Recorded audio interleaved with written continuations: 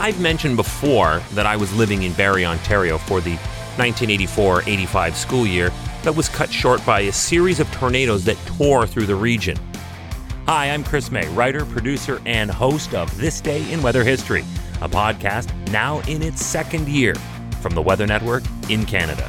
What I may not have mentioned was that I was living at the time with my cousin, and that was the year that he met his high school sweetheart with whom he's been married to forever. They live in Midland, and they lived through, therefore, their second major tornado event. This day in weather history. June 23, 2010 was already a memorable day in Canada. An earthquake in rural Quebec was felt across many areas of Ontario. Not many mayors experience an earthquake and a tornado on the same day. Out of 323 units in there, there's about 70 to 80 that are totally destroyed and another 50 that are unlivable.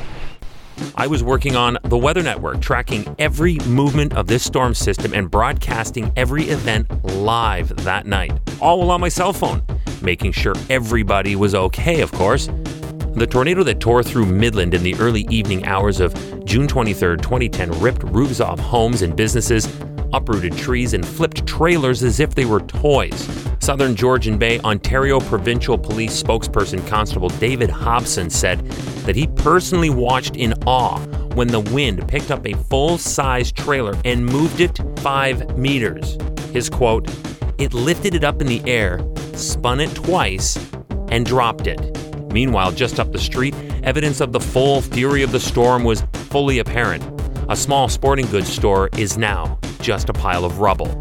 But the most significant damage, and that which made headlines wherever it was reported, was at Smith's Camp, a trailer park at the south end of town, where the twister knocked down power lines and tore through the 323-unit trailer park, inflicting widespread damage. Welcome to year 2 of this podcast. Right now, you're listening to the full version of today's story on your favorite podcast provider. But there's also the daily podcast video short. They're shot right here in my podcast recording studio, so you get that perspective. And oftentimes, they will include visuals from that day's event, from when it happened, in weather history. So after listening to the full story, go check out the podcast video short on television or online anytime at theweathernetwork.com/weather history. This was my trailer. This is my trailer on its side. I started crying. I was shaking because it's just not me, because this park is like a family park. We know everybody here. We know the people that were hurt, and it's just devastating. Thank God it happened through the week, because most of us have our grandchildren here when we come for the weekend. And I was planning to come this weekend with my granddaughter, but not now. About 50 residences were destroyed, displacing, therefore, 50 families. But like yesterday's story from Ely, Manitoba, again here in Midland, Ontario, only minor injuries were reported. At one point, and for the first time in 25 years, Emergency Management Ontario upgraded an Environment Canada issued tornado warning to an extreme severe weather warning called Red Alert that evening for a large swath of central Ontario.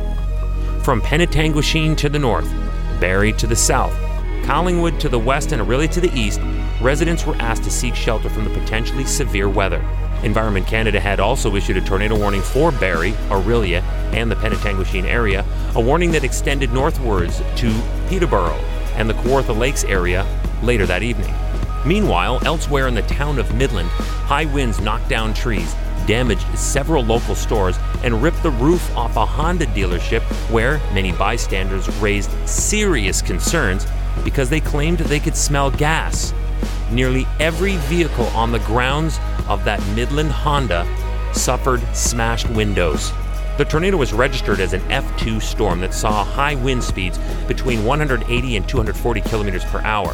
And although not formally confirmed, it has still been speculated that there was more than one, based on the very erratic path it seems to have taken. On this day in weather history, and a footnote, Midland, it's only about 80 kilometers southwest of Huntsville, Ontario, where the leaders of the G8 nations would meet that weekend. In advance, of the equally historically ugly and headline-grabbing G20 fiasco that took place in Toronto. Tomorrow is June 24th, and on this day in weather history, I look at how rain affected the legendary Glastonbury Festival. Yes, this festival is still on my bucket list of events that I have to attend. I gotta tell you, I have tons of videos of my favorite bands who have performed there over the decades. Any outdoor event in the UK is an odds-on favorite to have soggy, rainy conditions. We get that. But what happened here on this day was not normal. We'll talk about it tomorrow, right here on This Day in Weather History with me, your host, Chris May.